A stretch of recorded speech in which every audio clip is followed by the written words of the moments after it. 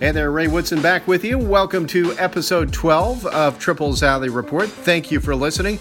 We're going to get into a little more of the reaction to the hiring of Farhan Zaidi as the Giants' new director of baseball operations. What comes next? And that includes the hiring of a general manager. We'll get into the postseason's awards that are coming up this week, and a couple have been handed out already. And a little more story time with Uncle Ray at the end of the podcast. You want to hang around for that. Well, I'm just anticipating you'll want to. I'm trying to tease this as best I can. Good little story from the past that ties it to a present event from this week. A lot of positive reaction to the selection of Farhan Zaidi as the new director of baseball operations. Bruce Bochy sounds positive.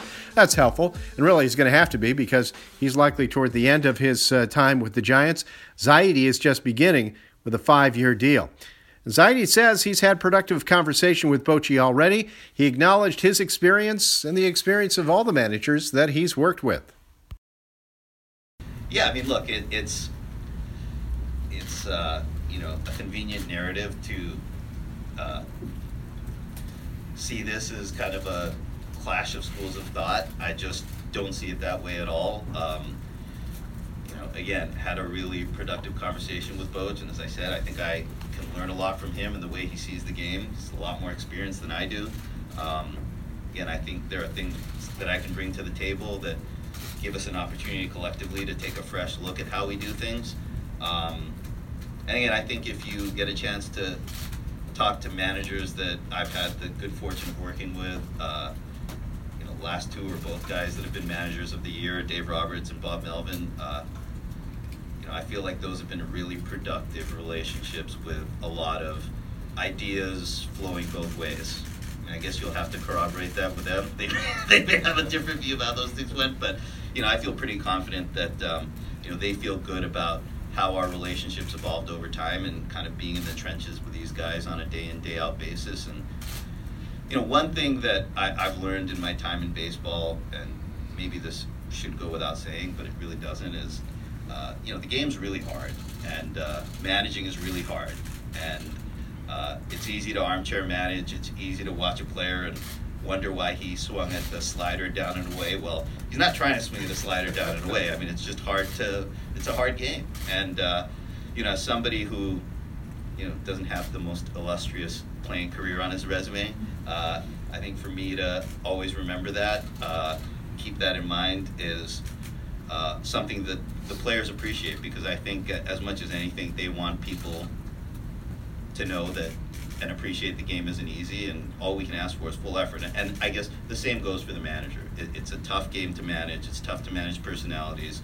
It's tough when you're dealing with a series of 51-49 strategy decisions, and it's not my goal to armchair manage at all. I want somebody who feels empowered to make those decisions, and just want us to be able to talk through strategies and the roster and everything that comes with running a team on a day-to-day basis together.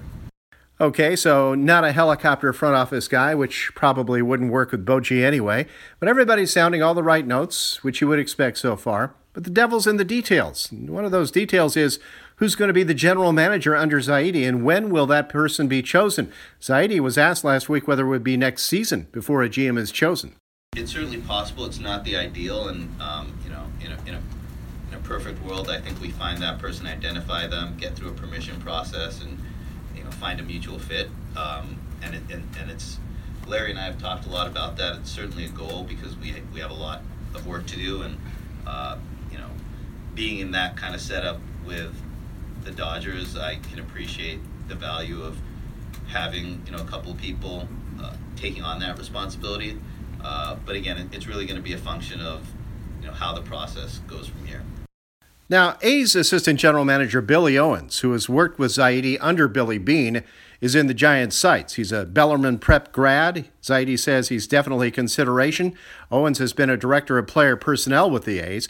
And with David Bell leaving, the Giants have to find a director of player development. Owens will likely be considered for the GM post, but his background in player development comes into play here as well. He wouldn't be the only consideration for GM, of course. MLB executive Kim Ng and Diamondbacks assistant GM Amiel Sade have been mentioned as still in the mix. And again, as with the previous search, a pretty strong group. But there's no hard deadline here. The owners' meetings are next month in Las Vegas. Free agency is underway, but the dominoes haven't started falling yet. It would be nice to get someone in place soon. Another consideration is Madison Bumgarner. To be continued. But Zaidi has not closed the door on any possibility, and nor should he. And there is Bryce Harper. Now, I asked Zaidi last week about the popular notion that the Giants cannot attract a free agent slugger to AT&T Park, and Zaidi disagreed. That doesn't mean that he's going to sign Harper. That's a stretch. A huge stretch. He told me how much he values positional versatility, and that was reflected in the way the Dodgers roster was put together. And he also said improving outfield defense, especially at the corners, would be a good way to improve the Giants quickly. So committing a bunch of money to Harper would not go toward that end.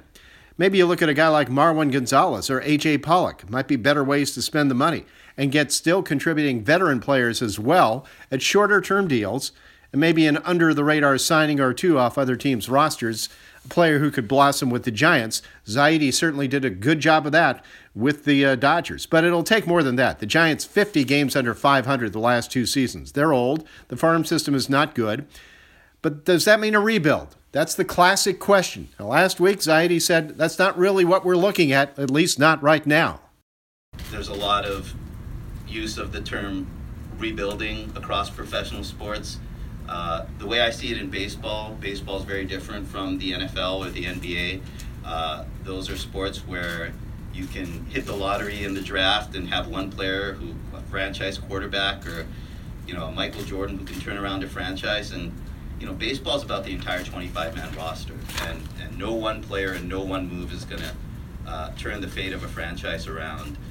It takes hard work and it takes humility, taking one step forward at a time, making one good baseball move after another, and I really feel like that's how we're going to get where we hope and intend to go. So just wanted to touch a little bit on that, on the direction. I'm sure there are more specific questions, but again, could not be more excited to be here. Thank you again to Larry and the Giants. Again, I appreciate the Dodgers allowing me to pursue this opportunity, and I'm just ready to go. And really, for Zaidi or whoever's in the front office for the Giants, it's a waiting game, waiting out some bad contracts. Johnny Cueto's out with Tommy John surgery. It'll be a miracle if he pitches next year. Jeff Samardzija with shoulder injuries, owed 2 more years at $19.8 million a year. What do you do with him? Do you have him in the rotation, or you finally decide, well, we need some bullpen help? He could be a guy maybe that you could throw in the 7th or 8th inning. That's something to look at even with the contract, because you're not getting much out of him anyway now.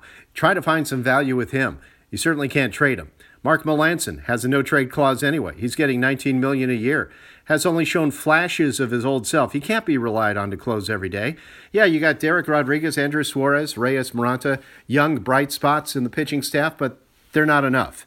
Madison Bumgarner, pretty good in a season that was delayed by a freak injury at the end of spring training, and he could be better in 2019 and possibly the final year of his deal.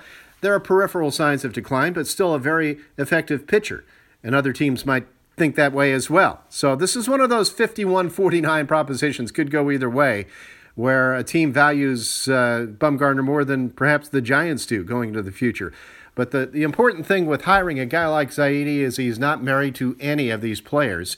He can't be emotionally attached to them, although he understands and appreciates what they've accomplished. Then there's Evan Longoria.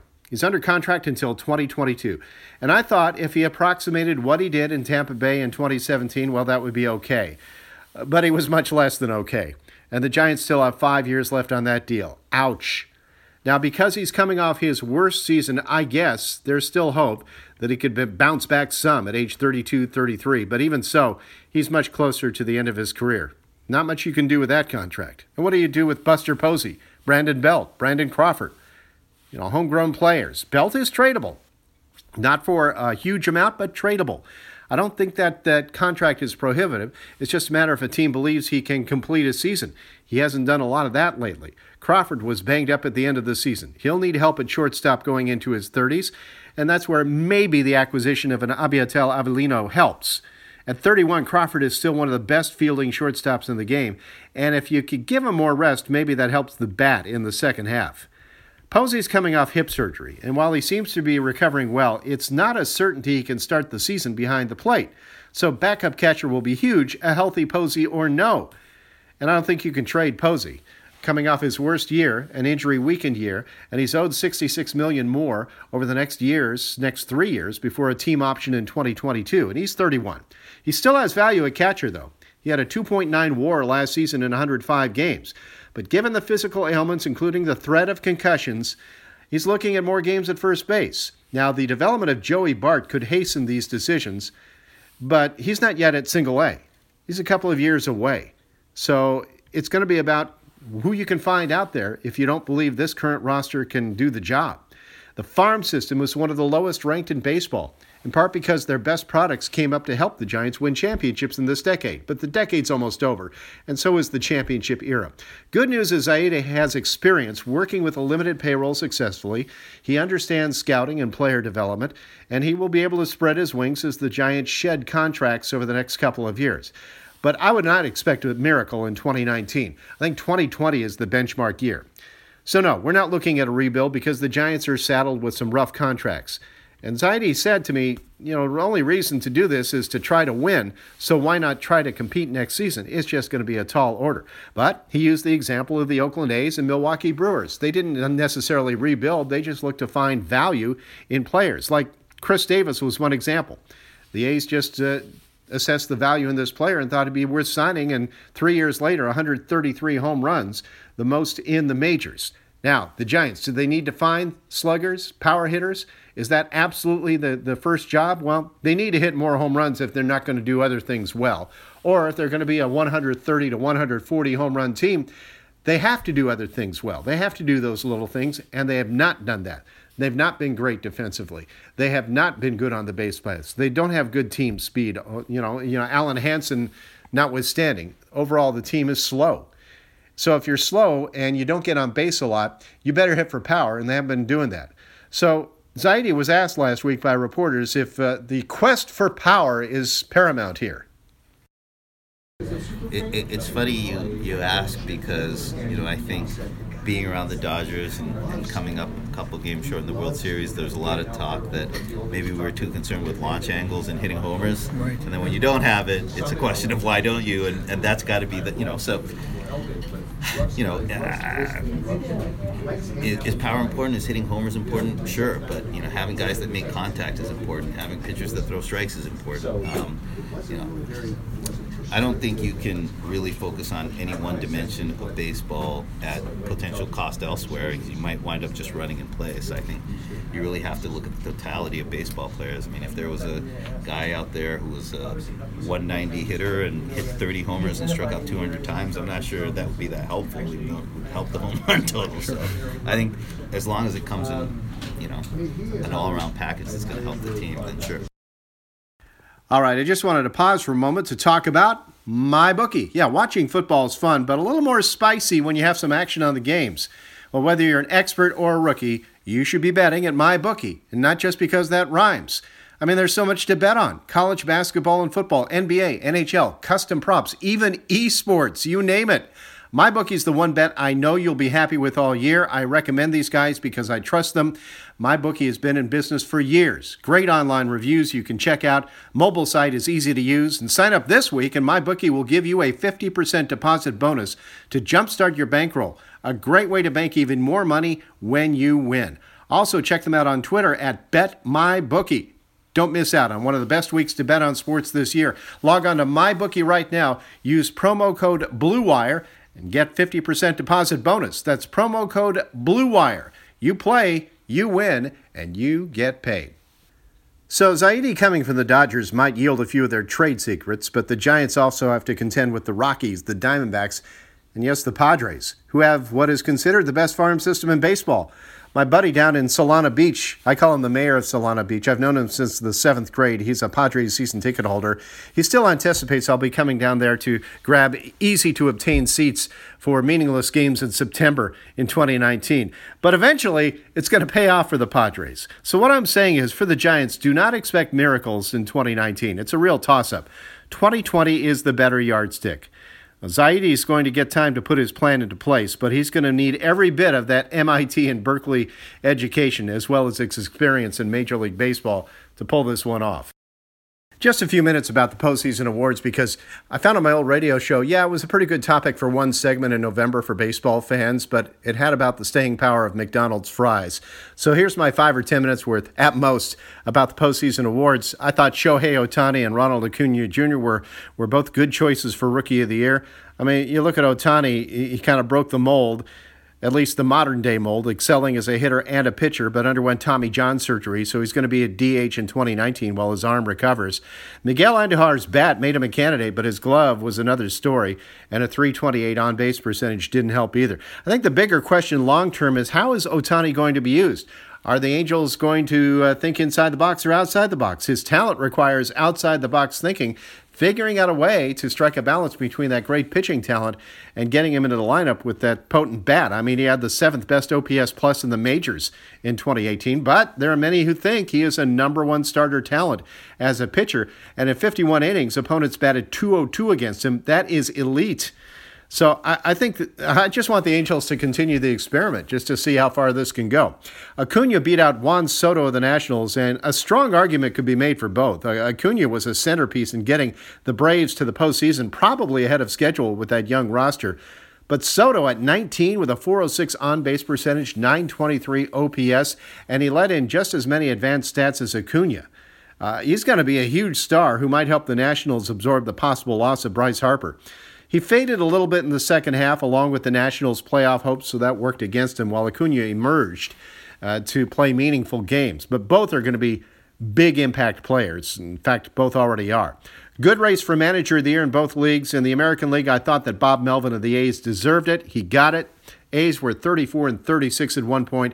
They ended up winning 97 games, a 22-game improvement with the lowest opening day payroll in the majors, doing so while his starting pitching just disintegrated in the second half, but his bullpen was ungodly.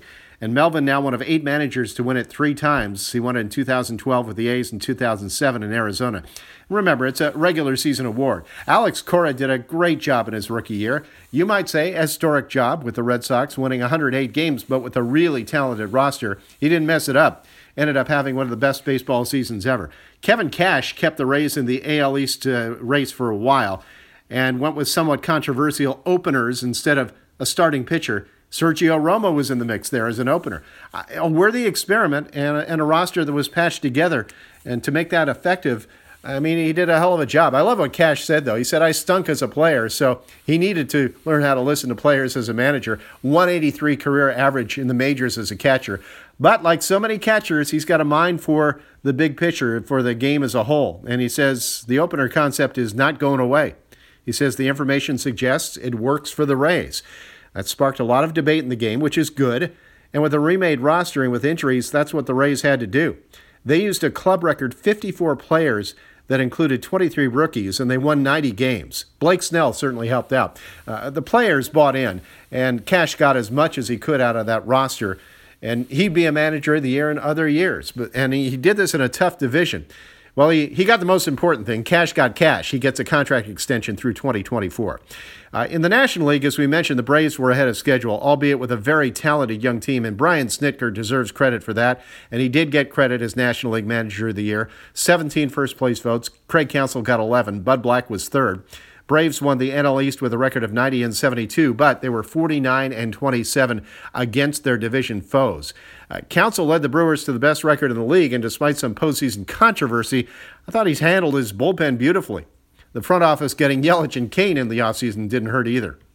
Bud Black not getting as much love, but as a former pitcher, he deserves some credit for helping shepherd his young starting rotation through a long season, including the very talented Kyle Freeland. In the final quarter of the season, that pitching staff, that starting rotation improved markedly.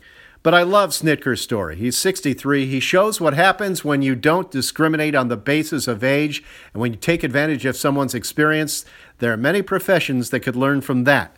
Snitker has learned himself, and he's been a big believer in analytics now. He says you never stop learning and you never stop growing, and that's why he's still very relevant in this game. But he still showed some old school tough love. Remember when he pulled Ender Inciarte from a game in Milwaukee for failing to hustle out of the batter's box in a ball that landed on the foul line? Later, he was benched against lefties. But Inciarte is one of the players who was in his corner by the end of the season. Snitker's a baseball lifer, a loyal guy, one of the best around, a guy who has managed in places like Macon and Greenville, so you love that he has done so well in the major leagues. He credits the organization for his award, and he should. Alex Anthopoulos has done a very good job as GM, leading the scouting and drafting and trading to put together this up-and-coming squad. But you needed somebody like Snitker as a calming influence, and after 3 consecutive 90-loss seasons, they won 90 this year. And sure, you could say, hey, just tank a few years, get some high draft picks, and you could turn around. But there are fewer guarantees in the baseball draft than anywhere else. Scouting and talent evaluation are the key, and shepherding that talent to the major leagues so they're effective players. And there was a twist in the Braves case. You might remember a year ago, Snitker was in peril, but the front office was overhauled amid an MLB investigation into infractions committed during the draft and with the international market, and the players spoke up for Snitker. And along with the award, he gets a 2-year extension with the Braves, and he believes that's only the second multi-year deal he's had with the Braves since he joined the organization as a catcher first baseman in 1977. This is a guy who rode too many buses in his career, and now he's in the penthouse. As far as the Cy Young, I don't think it's a question that Jacob deGrom should be the National League winner. It's not a case of knee-jerk sabermetrics, if there was such a thing. It was such an overwhelming case. I mean, he was 10-9, but we've already seen that wins mean less in the Cy Young vote. But my God, a 1.70 ERA, 10 home runs allowed in 217 innings. He allowed 4 runs in a game just once all season. Just once! I mean, that's stupidly good. 29 consecutive starts of 3 runs or fewer to end the season, a Major League single-season record. 217 innings behind only Scherzer in the National League, a Major League record 24 consecutive quality starts, for whatever that's worth. That's still pretty good. All the result of a tweak in mechanics during the offseason, so deGrom worked lower in the zone, fewer pitches left up in the strike zone. And you see the results. A great fastball that he believes in, and there are times where he just tells hitters, hey, try and hit this, and often they can't. There were games where he'd pour in fastball after fastball and nobody could make solid contact, and it was high in the zone. It was on purpose. Aaron Nola had the best WAR among Major League pitchers at 10.5, but deGrom was right behind at 9.6. Nola and Scherzer, Max Scherzer, who had 300 strikeouts, would be deserving winners in any other year, or even this year, but deGrom had a historic season. And Scherzer did win it the previous 2 years. 10-9 for deGrom. Doesn't matter. Not his fault, considering the Mets averaged just 3.5 runs in his starts, one of the lowest totals in the majors. And now his agent, Brodie Van Wagenen, is the general manager of the Mets, and deGrom is going into arbitration. But more than that, the Mets are under pressure to come up with a longer-term deal. You could say deGrom's timing's pretty good. In the American League, lefty Blake Snell of the Rays had the 1.89 ERA, third lowest for a starter in the American League in the designated hitter era. Also a historic season. A 32% strikeout rate, 112 hits allowed in 180 innings. I did a double take on that one. I did the cartoon, what? Yes, 112 hits allowed in 108 innings, 80 innings that is, and he went 21-5. His ERA plus was 2.19, best in the league. And the WAR was the best in the league, 7.5, beating out Chris Sale, 6.9. I mean, this guy's got a fastball in the upper 90s, a plus curveball, a very good changeup, and a slider that goes from 88 to 92. What an assortment. I mean, get out of here, which is what hitters did. He fulfilled the promise and then some after being drafted by the Rays in the first round out of high school in 2011. You look at Corey Kluber, he won 20 games, and he's won the Cy Young twice, but his ERA was a run higher than Snell's. Again, a Cy Young-type season in other seasons. Chris Sale came up 4 innings short of qualifying for the ERA title. Justin Verlander and Chris Sale and Corey Kluber, again, would win in other years, but Snell just stands out for what he did in 2018. Most valuable player. I mean, let's get this straight right now. In the American League, Mike Trout could win almost every year, and you wouldn't get an argument from me. But instead, he will finish second for the 4th time in 7 years, partly because the Angels didn't win their division, but also because Mookie Betts was just about as good as Trout. And the Red Sox won 108 games with Betts as one of their key players. And he has an MVP candidate on his own team in J.D. Martinez. Now, Martinez might not finish in the top 3 in the American League in MVP voting, and that's what happens in a league with Betts, Trout, Jose Ramirez, Francisco Lindor, Alex Bregman, and so on. Also, Martinez, not a great defender, was a DH for much of the season. But even so, his numbers were enough to win the MVP in other years. But you got to give it to Mookie. And did you hear he's a great bowler? I don't know if you ever knew that. Christian Yelich, who nearly won the Triple Crown, pulled away, and I think it's the odds-on favorite in the National League. a worthy favorite to win the MVP. Not a great postseason, but that doesn't matter. As far as comeback players of the year, well, you got to go with Matt Kemp and David Price. And that's as much time as I think I need to spend on that. And finally, kids, it's story time with Uncle Ray. Oh, yeah. That is the jam right there. You still awake? All right, let's go back in time. In fact, further back in time than most of you have been alive. It's the summer of 1966. Sonny and Cher are singing And the Beat Goes On. And now I'm really dating myself. My mom was dating a singer who was from Curacao in the Caribbean. Well, we went there to see his family. Flying back to Miami, we learned there was a domestic airline strike. Machinists working for 5 airlines walked off the job. Other unions joined in, and it was hard for people to fly anywhere in this country. We were lucky to have relatives in Miami, and we stayed there a couple of days, but my mom had to get back to work at CBS. So, desperate times call for desperate measures. We jumped on the Hound, a 5-day, 4-night cross-country trip on Greyhound bus, thankfully with air conditioning, with a stay at my uncle's house in Dallas in between. Sarasota, Tampa, Tallahassee, Selma, Montgomery, Jackson, Meridian, Shreveport. We saw the last vestiges of Jim Crow in the South, including an L-shaped coffee shop, one side with counter and stools painted white, the other side painted black. There were some black passengers on the bus who were just glad to see those cafes because in other places they couldn't even get off the bus. The driver would have to get them sandwiches and drinks.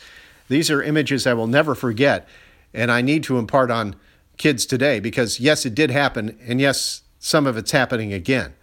And this whole trip was probably harder on my mom than it was on my sister and I. We made friends with a few kids, one from Alabama, one from Florida, another one from Indiana.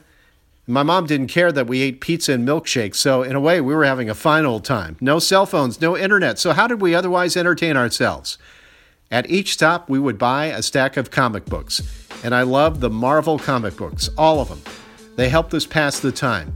Thank you, Stan Lee. And you know, back then, parents, teachers would put down comic books, silliness. Why are you reading that? Well, I'm here to tell you, comic books and reading about baseball in the sports page, by the time I graduated from elementary school, I was reading at a 9th grade level. I would love to see kids reading comic books today. That means they're reading. By the way, I noticed Hunter Pence gave Stan Lee a shout out as well. We will miss the great Stan Lee, who passed away a few days ago at the age of 95. I'm Ray Woodson, and until next time on Triple's Alley Report, Excelsior!